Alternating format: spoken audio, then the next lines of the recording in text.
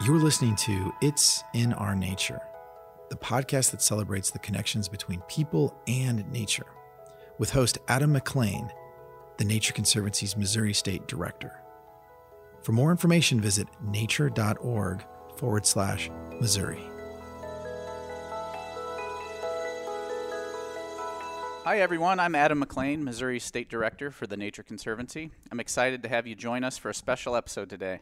Our goal with this podcast is always to share inspiring stories of what can happen when people and nature work together.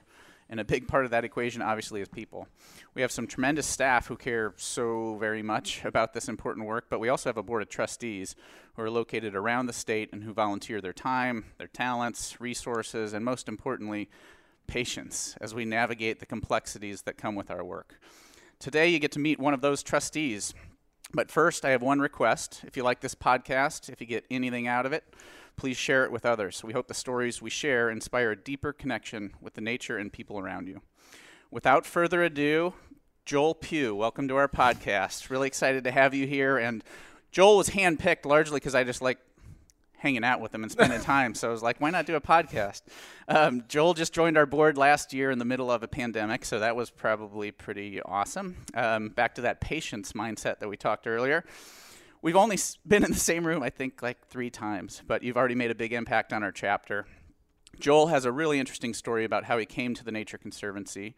And spoiler alert, listeners, it wasn't originally through our chapter in Missouri. We'll get to that soon, but first, Joel, welcome, and tell us about growing up. You grew up in a rural town in Pennsylvania, right? Yes, I did. So I grew up in Altoona, Pennsylvania, and it is in the middle of Pennsylvania. Altoona. So spell Altoona. Yeah, it's Altoona. Okay. The big namesakes are the Horseshoe Curve. I think if I didn't mention that, anybody listening from Altoona would be like, what? It was your moment to shine, Joel. Exactly. And it's also the home place of Sheetz, which is like the Quick Trip of Pennsylvania. Okay. But I thought it was where sheets were invented. I was like, good for them. Yeah, what did we do right. beforehand? No, it's a very fancy gas station, restaurant. Oh, so it's a step up from Quick Trip. It is. There is inside seating. There's super sheets. Okay. But yes, it is very rural though. My in-laws are actually dairy farmers. So that's awesome. We go home. And sorry about that. If there's any animals. Quick Trip owners, I said a step up from Quick Trip. We do still have sponsorships available for this podcast, so my apologies. I love Quick misplaced. Trip. I do too. Yeah, it's because of Sheetz. Okay, good. Well, so you grew up there. What were you like? What was Joel Pugh like as a kid? Yeah, so as a kid, I had a lot of energy as a kid. I can see that. I was raised by my grandparents, and I'm very thankful for that because I think they provided a lot of resources for me to handle that. But I loved being outside. I loved hanging out with people. So yeah, that's awesome. And did you help around the farm? What was like childhood like for somebody growing up in Altoona? So that's a great question, I think, for many people. But I actually didn't grow up on a farm. I grew up in what the people at the farm would call the big city, which was Altoona was the big city. It's about a 40,000 population. Okay, that's town, pretty sizable, actually. Yeah. It's like a neighborhood here in St. Louis. So I think Chesterfield might have more people than that. Right. But yeah, so I mean, growing up there, I feel like experiences vary. But for me, I didn't have a whole big idea of what the world was around me. So that was one of the things that when I moved away that I was like, oh wow, like this is really cool. And I actually grew more appreciation for some of the things back home. So I mean, like my grandparents, they did a lot of things. They didn't have just like one set job. They sold like Tupperware. We did like anything to like kind of make the ends meet. Yeah. But I really got an appreciation for that, like, cause they weren't big on like, oh, you like sit down and watch TV all the time and stuff. We were like out doing stuff, picking weeds. Or you're welcome to come back for dinner at 6:00. We don't want to see you until then. Exactly. Yeah. There was a speaking of that, there was a a school that was like kind of near my house that I would always go play basketball in. I don't think it's there anymore, but yeah, so That's that cool. I grew up on 2 acres, I think, and my job as the youngest of 4 was always picking up sticks before the lawnmower. Exactly. It was the most torturous job. Like, it was mind-numbing. Yeah. Oh, yeah. When I worked, so I worked on a couple different farms after high school, and the first farm and the main farm that I worked on, that was one of the tasks, was not to pick up sticks, was pick up rocks out of fields, so the tractors hit them. Yeah, exactly. That might be worse. And you're like, how did these rocks keep forming? I mean, like, you think you would have after like maybe the first couple of years, you think you would have them all, but like no, they just kept coming. I just remember you just be walking in the field, somebody be driving the little bobcat thing, and just chucking it in there.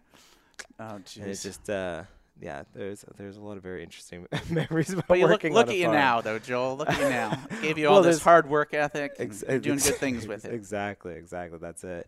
I was gonna say, look at me now. There's nothing wrong with farming. Farming is very, it's very awesome. But yeah, there's a lot of interesting stories about working on a farm. So very cool. And then, so after, do you do AmeriCorps? Yeah. So kind of how things worked for me was after high school, I didn't go straight into college after high school. So what I actually did was kind of a bunch of just odd jobs. Life, not even odd jobs, just kind of whatever was you around. For yeah, I was years. a bit of a vagabond, but to put it lightly. But I actually, one cool thing I did after high school was myself and a couple of friends, we actually backpacked out to California from Pennsylvania.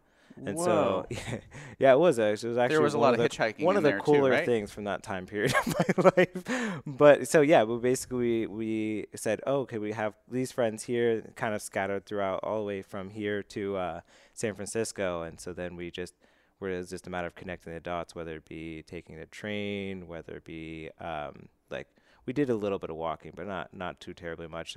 We all worked at this like camp together. That's another big thing in central Pennsylvania, throughout Pennsylvania. I guess probably plenty of rural like a youth areas. Camp? Yeah, exactly. It's just so we all worked at this youth camp together, and we decided to save up all of our savings. This was to give you a bit of understanding of where I was at in my life. They said, "Okay, guys, how much do you think we need to save for this trip?" And then I said, I don't know. I'm not used to saving money because this is not what I think about. And they said, let's save up $800. And I was like, sounds good to me. So at the end of camp, I was like, I saved $800. And they're like, oh, we saved like $1,600, $2,000 or so. And I was like, what about our plan? Should I have saved more? And then, so consequentially, I actually ran out of money in San Francisco, and I called my grandparents, and I was, back to them being very patient and guiding with me. They flew me back home. Some money. Yeah, exactly. But then, after that, but that was really cool. I think that was really foundational for me because it kind of showed me that things are different and outside of just Altoona. And I mean, because a lot of times with those small towns, you get a lot of the same thing. And so, and that's not always a bad thing, but for some people, I think it's helpful to see there's more out there and you're not as alone, and you don't have to necessarily fit into some type of puzzle piece. So, but it was really cool because you see that even just the landscape changes, right? You go from these rolling tree-covered Appalachian mountains and valleys to like it's just flat as far as you can see to like in Colorado we're hiking in the Flatirons, and it was just like straight up. Yeah, it's just flat, and then it juts up, and it's like something out of a storybook almost, and then you head out to San Francisco, and you just see, and then you're like, oh, this is a hill. This is what it means to really have a hill, and then you get to see the water and just the cool things around that and stuff. But and so then after kind of that, I came home. My grandparents were like, so like you need to get a job now. And I was like, yeah, you know what, you're right. So I chose still not to go to school, and so I chose to I was like, yeah, I'll start working on a farm. There's plenty of those around, and I'll work with my hands and whatnot. And after about a year or so of doing that, I was like, well, I mean, I have a lot of respect for farmers, but I don't think I want to do this anymore. all my life. Yeah. I mean, and that's I have a lot of respect for farmers because they keep going. And that's kind of their mentality. Agreed. Even with anything that comes at them, we're like, we got to solve this and we got to keep going. And so I was like, you know what, let me see what else I can do. And I actually applied to AmeriCorps because I had a friend who told me about it, and I wanted to have that service kind of mentality. And so I also wanted to live in Pittsburgh, and so I had applied to a program in Pittsburgh, and I absolutely loved it. I loved it so much, so I told everyone about it. I actually convinced Morgan to do it, my wife, to do it during one of her summers. So she did a summer thing of it. And then I also convinced my sister to do it as her first job. And then Morgan did it when she graduated as her first job. Like, she worked on staff as her first job. Why did you like it so much? Well, because I liked it for several reasons. One, it was really helpful for me to kind of get myself grounded and say, like, okay, like, I want to start building a career. I want to start thinking of, like, long term instead of short term. And I want to, like, start growing in certain areas that have not been areas I had focused in before. But then I also really liked it because you learn about not just differences in places, but in people, and how to be welcoming for those differences, and how you can really be impactful by welcoming those. And what they did was they also placed you in several different schools throughout the area, and you just provided, like, after school care, or you just provided homework help and teacher assistant type stuff. But it was also really impactful to see kind of how different socioeconomic levels and what goes into that, and just help, and just being there for a kid, right? Yeah. who might not have too much else. Yeah, right, exactly. And you see a lot of, like, families. And you're so often told about narratives of, like, certain families, and just seeing like how hard most of us just work just to be able to take care of our kids, and, like, how every little after school program and thing like that can be really helpful and impactful. So. Yeah. Wow, that's really neat. Yeah. So it was. You should do this AmeriCorps program. Sabbatical from the Nature Conservancy. Exactly.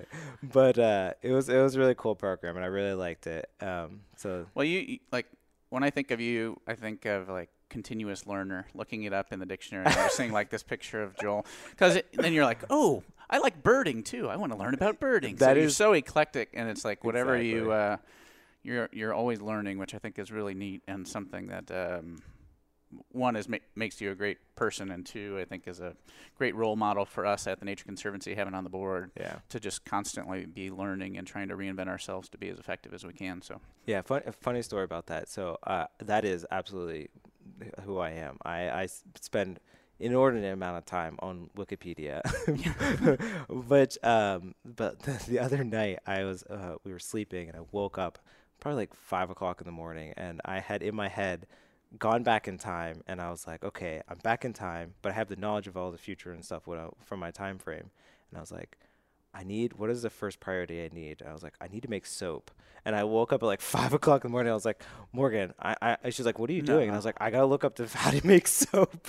And so I was like Wikipediaing there's like 4 different main methods to make soap. so Morgan, fortunately, you're not married to me. I know. Exactly. What does that look like? Oh my gosh, we might have to do a podcast with Morgan as well as a follow up to this. Yeah. And the crazy part is that somebody entrusted me with a child. Right. So Morgan said, like, yeah, this guy seems like he'd be a good dad. So. That's right. Well, it'll be a clean child. You know how to make soap. So. Exactly. Absolutely. So after AmeriCorps, and you have that learning experience, and that starts to give guidance to your life, then you moved to St. Louis and went to WashU? Is that how you came here the first time? So while I was in my second term of AmeriCorps, one of the areas I wanted to kind of work on in my life was I was like, I want to go back to school. So I had worked really hard in high school, but then when I got to my senior year, I kind of fell apart. And so that was kind of some of my hesitation. In high school, I had that mentality of, no one had told me the old expression of, like, hard work beats talent when talent doesn't work hard type thing. I hadn't known that, but I was like, okay, let me actually put in some hard work and And so I wanted to go just back to school, and I started going back to school. And Morgan had done an internship out here, and she had told me about WashU, and I was like, oh, it seems like a really cool school. And so I applied, and I got in. I studied political science and public policy, but I was a non-traditional student, so I worked all throughout the day. I worked full-time during the day and then went to classes full-time in the evening. But yeah, I studied political science and public policy. I didn't get to double major or triple major like a lot of my a lot of my peers did, but it was really helpful because it definitely put me to the test, and because you can learn things and you can learn things, and it definitely challenged you to learn things. So that was kind of what my first introduction into Missouri. And how proud were your grandparents at that point in time? They had to be pretty ecstatic, I would guess. Yeah, that is a funny thing, and I hope not too many people from Washington are listening to this. But my grandparents actually had passed away by then. So wow, sorry to hear that. Yeah, it is. It is what it is. But when I went home to talk to family about, I'm like, oh, I'm going to WashU and stuff. Yeah. What I found is that with WashU, a lot of people from the area and a lot of people that have relatively decent education backgrounds know what WashU is, but back home, you go on the farm, they didn't know it was the Harvard of the Midwest. Huh? And they weren't particularly. They definitely gave Morgan a hard time, so why are you moving to Missouri again? But you know who did appreciate it? Morgan's grandparents. They would make probably at least 4 trips out to St. Louis, specifically to go to Branson a year. I love it. Morgan used to have a story she used to tell you about, because of my grandfather, I know Mo Bandy, I think his name is, on a first name basis. And I was like, well, that's pretty impressive. Yeah, that's top of the resume right there. Exactly. And I'm sure Mo Bandy is great, but I didn't know who Mo Bandy was at the time, so I'd always give her a hard time about it. But yeah, so they were impressed. They were like, oh, good job, type of thing. But that's awesome. All right, and so then from WashU, then you moved to Massachusetts for MBA? my again, thankful for Morgan being in my life and being as patient as she has been. So after we moved across the country to St. Louis, then I was looking at grad schools, and I knew that based off of what little research I did, that having just a political science degree wasn't going to get me a whole lot of job offers. So I wanted to go to grad school, and I wanted to my mentality was around maybe starting my own AmeriCorps program. And so I was looking at MBAs, and I applied to one MBA program at the Heller School, and they offered me a wonderful scholarship and the opportunity to go there, and I honestly was one of the greatest choices I think I've ever made in my life. Well, because one of the things that I loved about it was that one, they probably at least half of the people were either Peace Corps or AmeriCorps alumni, and so they all had this heart of service. Right. Another thing I really liked about it was when I was a kid. I guess I didn't talk about this. Kind of what my background, what kind of brought me into the environment and conservation. But when I was a kid, I had a friend whose family I kind of was I adored, because they were I went over to their house once, and they're like, we turn off, we have this power strip that turns off automatically and conserves power, and we have this things I hadn't even been introduced to yet. And I was just wait a minute, people can live like this? You could, because when you're a kid, you're always told oh, you should take care of the environment, but then when it comes to actually seeing it lived out, it doesn't always align up to what is told. And so for me, that I always kind of judged. And then once I saw that, I was like, oh my gosh, this is possible. And it's here in Altoona too. I kind of wanted to model my life after that. And so, but one of the one son of this family that I was going to school with, he introduced me to a lot of political rights advocates and stuff like that. And Abby Hoffman, which I say lightly, as in like that was a time frame in my life I was very interested in him. But he had gone to Brandeis, and so I was like, oh, that was another interesting thing. I was like, a bit of homage to my younger self of, of going there. And they also had Anita Hill works on staff there, and Angela Davis is also an alumni of there. And so I was like, this seems like a really cool school, and their whole focus is social justice. And so like I was really appealed. It really appealed to me, this idea of studying business, but also having that social justice piece. I was just going to say that. Yeah, that's an interesting intersection to weave together. Exactly. Yeah, and so like a lot of my classmates in my cohort there, most of them were dual degrees, and they would be studying public policy, and they'd be studying business, or they'd be studying sustainable international development, and they'd just be studying business. And so it was really cool to be able to kind of be in that atmosphere and be with people that just kind of they're all super high performers, just like WashU, but like all had in addition to being high performers, they all had like a heart of service, and and it was just really cool atmosphere to be in. I made some really good friends, and then they also provided me a lot of opportunities that I had not had prior. So like, for example, they had the startup challenges and stuff, which is what I focused in. I focused in social entrepreneurship. So they had like a lot of startup challenges that I could participate in, and I could help organize and such. And then they also had a board fellows program, which brought me to TNC. Yeah, so they had listed a bunch of different organizations. And I was like, I immediately scanned. I was like, environmental. Where is it? And I saw Nature Conservancy. I was like, oh, this sounds awesome. And so then I applied, and they interviewed me, and they sat me down, and they kind of talked to me what they wanted to try it out. Somebody at the chapter had said, hey, let's do this. Let's reach out to the local like a fellows program on the board is what they were trying out. Yep. Exactly. And so they picked me, and I was their first board fellow. Very cool. Which was, kind of how I got introduced to TNC then. Yeah, and that's where I met you, was in D.C., I think, at our trustee summit, and where we do Advocacy Day on the Hill, and we met each other somehow, and then the rest is history. Yeah. But let's go through some of that history. So right. When you moved to, why did you move back to Missouri?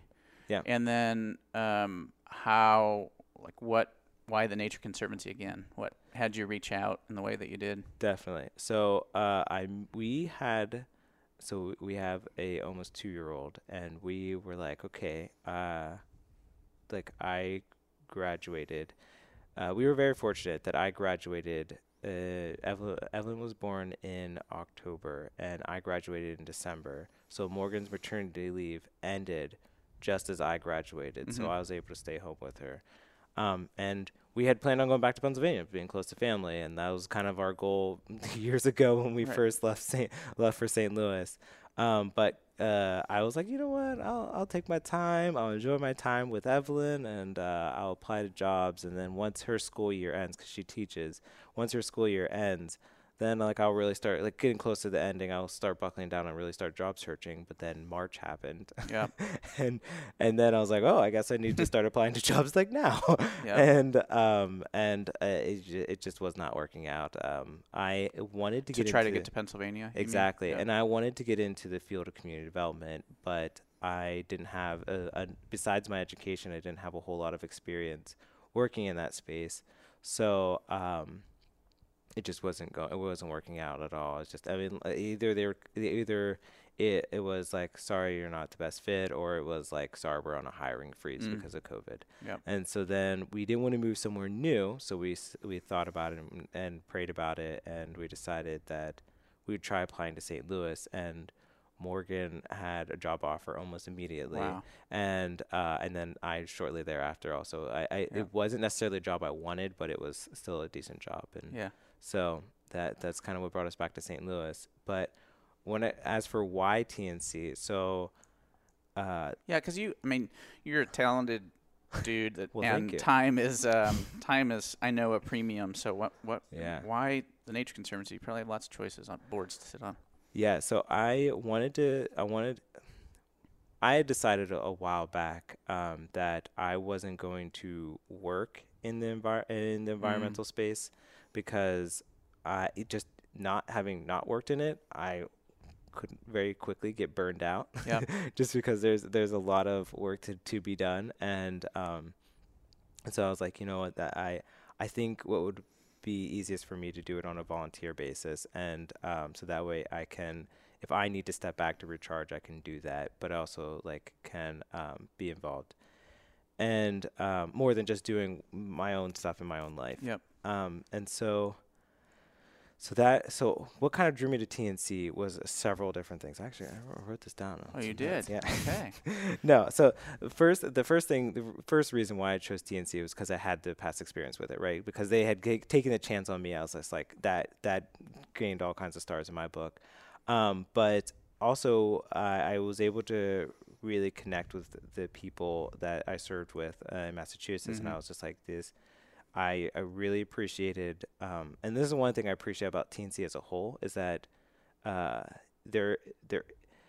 it can be tough in the environmental space to kind of step away from like political ideology when it comes to environment. Yep. And so one of the things I really liked about TNC is that it's like, hey, we're here for the environment. It doesn't matter what like your background is. We want to form partnerships. We want to find solutions to these problems.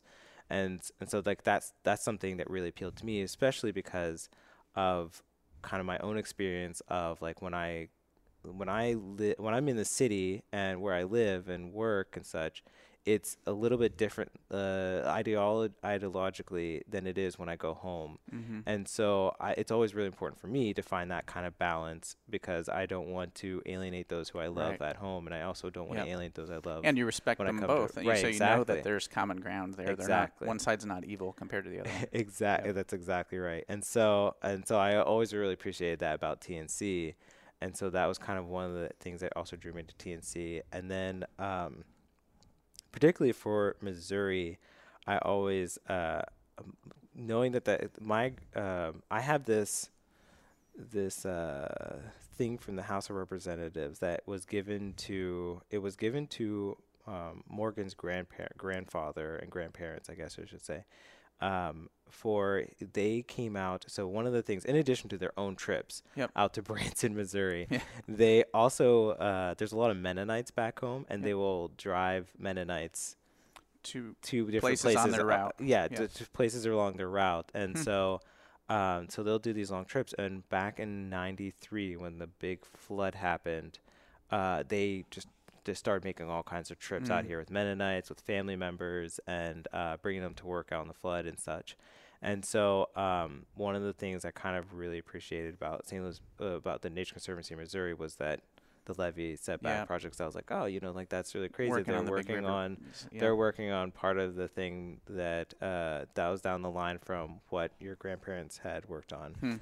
And then also the city's program is also really strong with Missouri, and so like that part also was like really attracting for me. And so I was like, like I wanna go into this and see if I can serve as well for TNC Missouri. And you guys said so we're glad you reached out, and we're thrilled to have you on the board. And I'm going to ask this question carefully, which is, what's been your favorite part of your time with TNC in Missouri? Because I don't want to pit you against one chapter and the other chapter of the Nature Conservancy. So I think, and I'd be really mad if your best time at TNC was not in Missouri, so I'm just saving myself the anguish. So for my best time for TNC Missouri, I think it's still yet to come. I definitely have had a best time so far, but I'm really excited for when things kind of start to open back up and I can get out to some of the preserves. That's like, I'm very excited for that. But we are too, because Christy's going to have you writing stories about every preserve you visit. So. Listen, I'm game for it. But I think best time thus far. It's been tough because we've been on Zoom.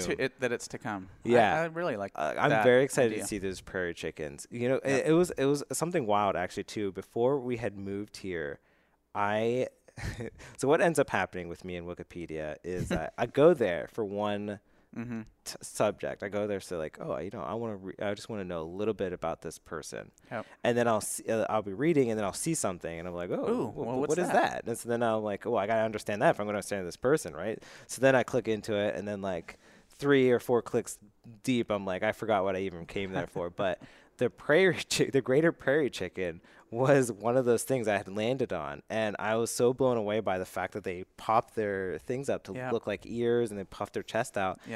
Because I think what brought me to them was that they have a very close relative that has gone extinct, and so seeing that there was work being done, I actually remember when I found out that you guys have a live feed of the Prairie Chicken, right.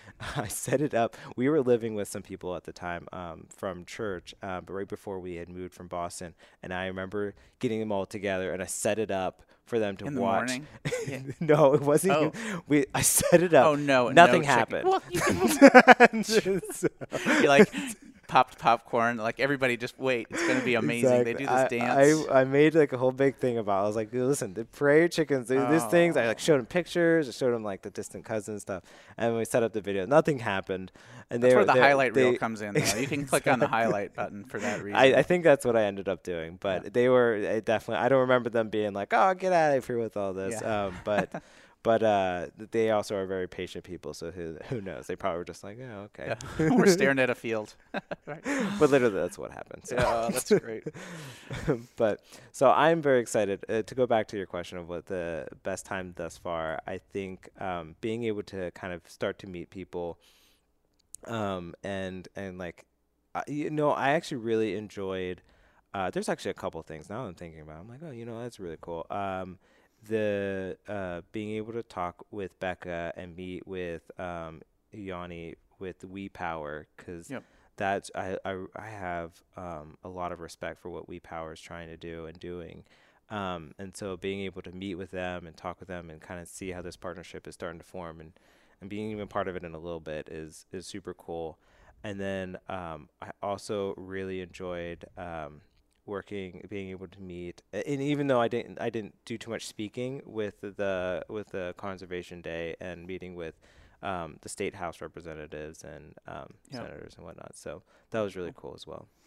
So you already answered a little bit of this question, but how about hopes? So you said best things to come. And you mentioned preserves. Is that what when you 2 years from now, if you go, oh boy, this was like the best decision to be on the board, and this was a great moment, or this was a great collection of stuff, what would that look like? Yeah, so I think one of the things I'm very excited about, outside of being able to go out and just like see the work being done, is the conservation centers. I feel like I don't know what the time frame is exactly for those.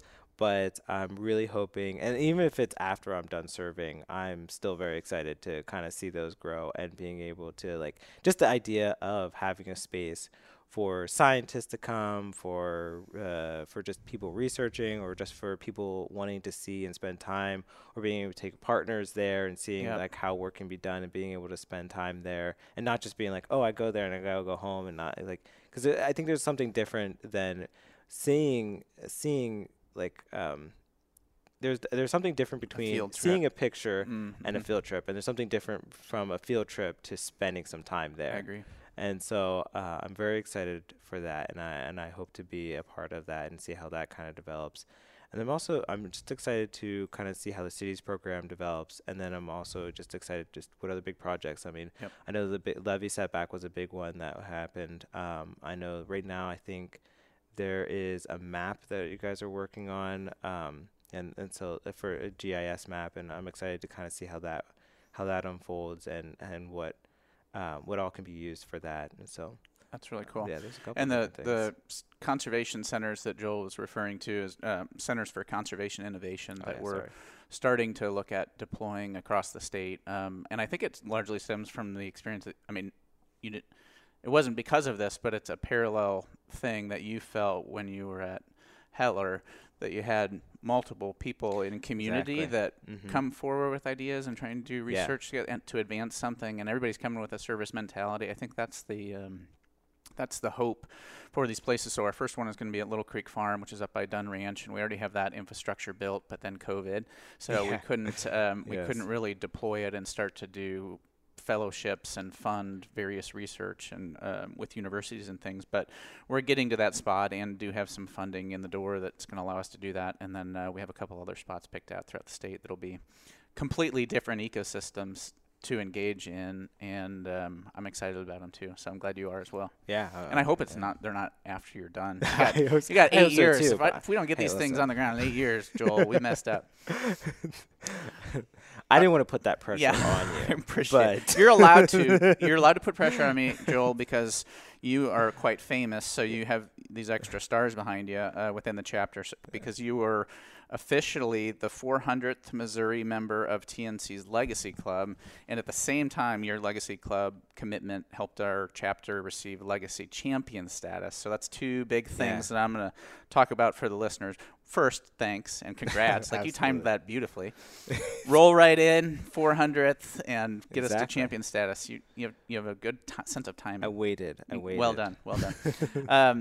So Legacy Club is it's our planned giving mechanism. So TNC has done this for a really long while, and it's a really important part of how our work remains lasting. And in essence, people have conversations with us, get language, leave it in their will or various other vehicles for things that they want to accomplish after they're gone and what they want their legacy to be. So that's why we call it our Legacy Club. I think we have 29,000 Legacy Club members throughout the Nature Conservancy in general, but you became our 400th in Missouri, and each one of those, I can just say from personal experience over the last 6 years, they're transformative. Like no matter what level those things come in at, I think one is because of the idea behind them, and you talk about burnout and environment and why you chose not to and why to volunteer. That's a risk always, because you're swimming upstream against stuff pretty consistently. And so to have a gift come in from somebody that they entrusted a part of their legacy of their life and how much money they made and what they poured their time and energy into, and they want you to have a portion of that for a specific purpose. Like beyond the funding that's really helpful at critical times that drives amazing work, just the spirit behind that, I can see it in staff and trustees go, wow, it's like it's a boost of energy. And it also doesn't have to wait until they're gone in order to have that happen, because when somebody does sign up like you did, again, it's a yay, like somebody else on this team with us moving forward and wanting to see long-lasting stuff. So thank you very much for doing that. I appreciate it. Absolutely. I did it specifically just for you, Adam. Oh, good. So I'm going to put that on my annual review. It's good. All right. Well, okay, I have two closing questions. Maybe more. I don't know. We'll see. One is you recently went down with a few trustees and staff in the Ozarks to check out a new property that we acquired. How is that starting to scratch the itch of getting out onto properties, and how was that experience for you? Absolutely. So one, it was nice to get to meet some people in person. Anytime I get to talk to Janet about scuba diving, and I think I felt bad when I left, because I was like, man, she might not have wanted to keep talking to me about this. No, but I saw her. She was enjoying it. Yeah, I just find it so fascinating. And Jeanette is another one of our trustees that they were bonding over planned scuba diving trips. I would love to go scuba diving, so I'm waiting for the invite. Good. From Jeanette. No, but and it was also nice to get to meet Ruth in person, and I didn't get to talk to her as much about birding, but I definitely hope to. And it was just nice to get to meet some of the trustees that I've kind of connected with thus far in person. And you didn't get to do the field trip, right? You came in that next day. Yeah. No. We had gone. The Nature Conservancy, for listeners, had recently acquired what we're calling Mill Creek right now, which is down on Mill Creek, and was taken care of by an amazing person in the past. And we're really grateful that they sold it to us, Renata Culpepper. And so much incredible work has already gone into that place, and it's really, really neat and well taken care of. And so and there's also some infrastructure that makes an ideal place to think about another Center for Conservation Innovation and consolidating some of our operations down there. But yeah, it's a remarkable place, and as soon as we're all clear, Joel, we'll go down and visit it together. Yeah, I definitely would be game. Morgan, she every time I feel like I go to like a meeting, she's like, see if there's something we can go to. Yeah. She's Right. like, she's like, is there a cabin we can stay in or something? Yep. I'm like, I don't know. I'm not gonna ask that. There is. But no, definitely it was. Well, it was a bit of all a- three of you should be coming up and seeing the prairie chickens next that is spring when we get there. And yes, definitely- there's a place to stay. So That is definitely on my to-do list then. Yeah, it was unfortunate not to be able to go to see the preservation, but it did really enjoy getting to meet with people. And then they also told me about where we met was right by the big spring. Oh yeah. Yeah. And so they told me about that. And so I you did have go to go see, visit all the I springs did. in Missouri. Oh, you did? No, I didn't see all the springs. in No, but you Missouri, went and saw that one? I saw the big spring, yeah. Nice. As it's known, I guess, as Isn't the big spring. Aren't they amazing? It was. I was actually quite taken back by it. I was like, oh wow, this is really cool. And then I read the little plaque in it. Apparently, because it's so big and the force is so intense that it actually looks like it's bubbling up above. And I was like, whoa, it's interesting to know. So Yeah, face to face with nature. Yeah, right there, exactly, wow, exactly. There's big forces out there doing things. Yeah, that and- sometimes we don't pay attention to. Exactly. So it was really cool to be able to go and see that and whatnot. So Very cool. Okay, this question I do have more questions. I know you have a love for podcasts, possibly an obsession for podcasts. On par depends with on who you ask. on par with Wikipedia. But is this the first podcast you've been on? This is the first podcast I've been on. Yes. All right. Yeah. I don't know if I should say something like goofy now, but like.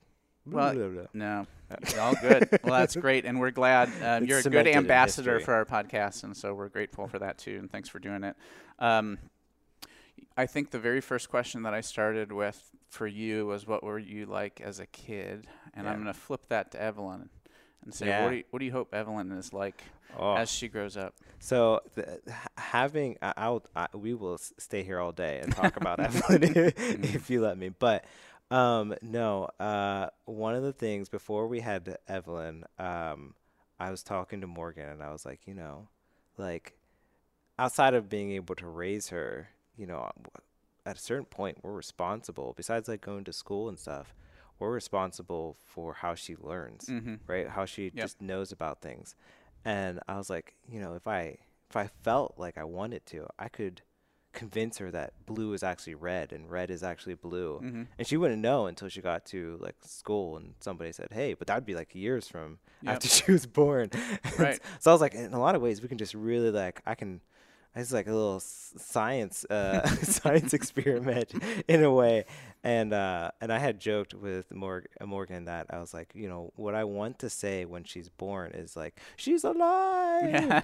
But I refrained because I wasn't wanted my to do the moment. Lion King thing, Yes, like exactly. holding up over a rock. So many different opportunities. But no, I didn't do any of that. But with keeping with that type of mindset, though, I just love teaching her things, and I hope that kind of my curiosity and things kind of rubs off on her. And so like the library people probably know us at this point. Like You don't even have to show your card anymore. Exactly. There's like, Exactly. Hi, Joel. Literally, we burn through so many books. I mean, we have a pretty fun routine where in the mornings, especially now that she's like old enough to get up and walk, where she'll wake up. She used to wake up when we changed her crib so she can get in and out type of thing because she's a toddler now. And so she used to wake up and just like, Mama, Dada. But now she gets up and she'll like run over to our room and then we'll just burn through a bunch of books. But what I like doing with Evelyn is like, if we see something in a book, let's say, I think the most recent one we did was a snail. So I don't know why I struggled with that, but a snail. And so we were like, she saw the snail and she didn't quite know what it is. And so like, we were like thinking of like, okay, what sound does a snail make? Or how can we teach you what a snail is? So that way, when you see a snail, you can communicate, like, this is a snail. And I like know what a snail is. Right. And so then we have an encyclopedia which has just a bunch of everything, and then we have an animal encyclopedia. So then I'm grabbing like every single book that has a snail in it, and then I'm showing this is snail. So there's all the different forms that like a snail might come in, and then we go outside and we have a glass jar that we keep by the door, and we try and capture things inside of this glass jar.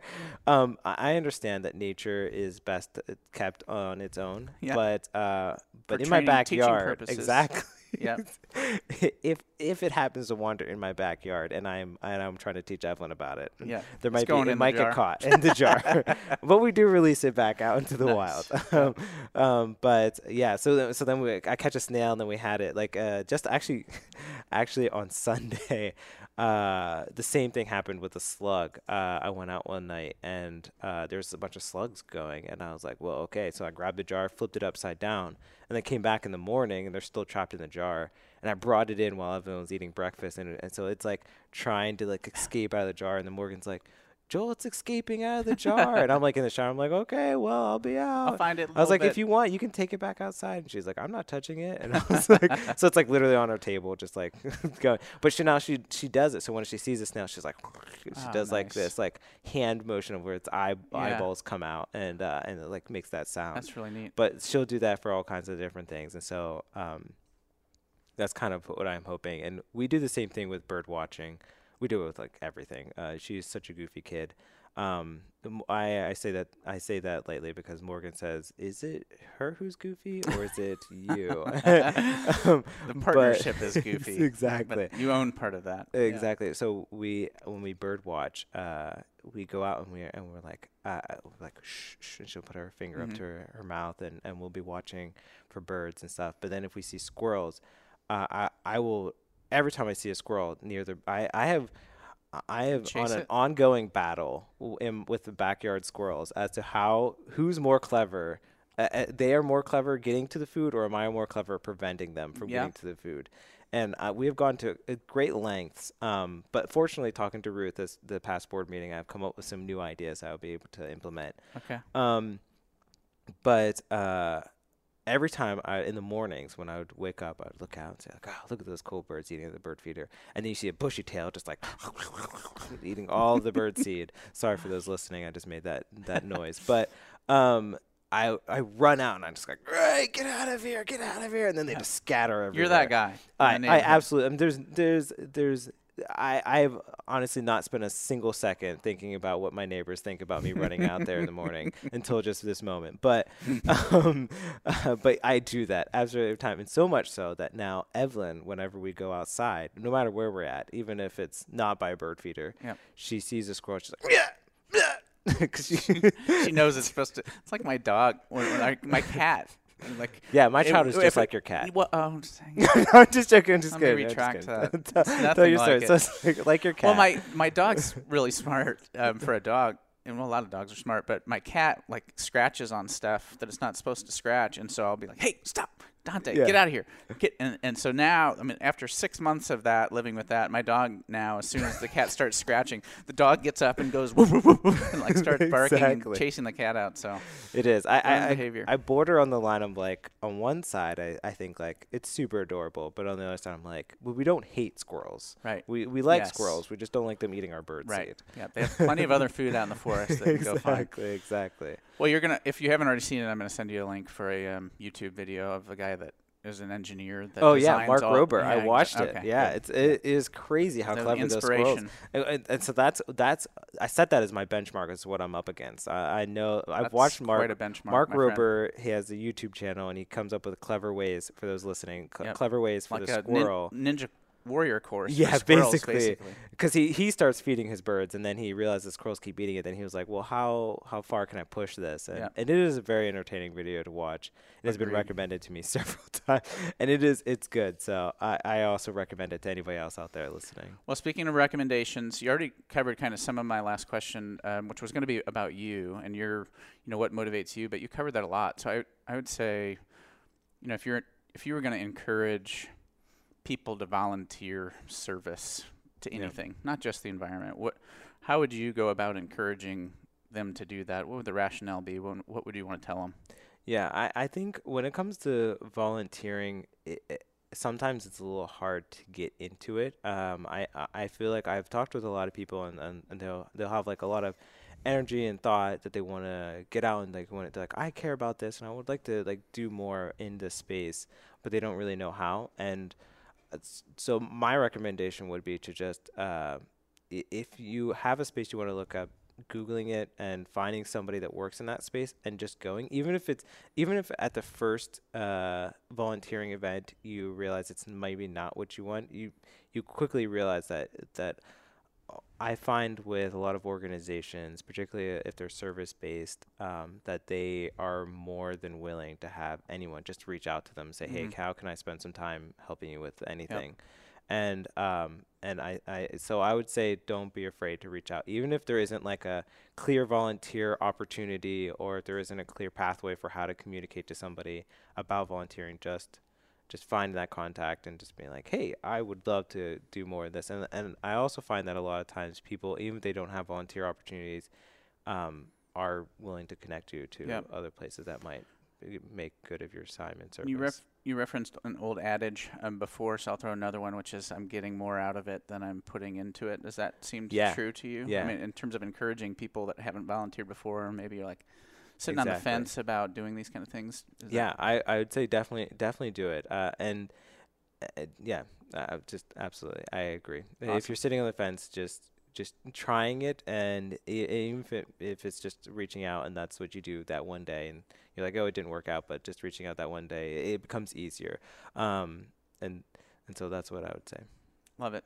Yeah. Well, Joel, thank you so very much for spending time with us today, sharing your story, and most importantly, volunteering your time to support our mission.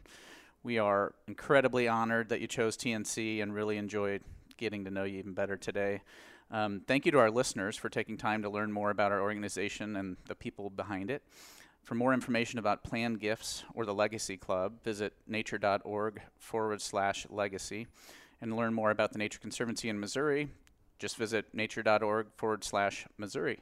Thanks for listening. Be sure to subscribe to our podcast so you can catch future episodes.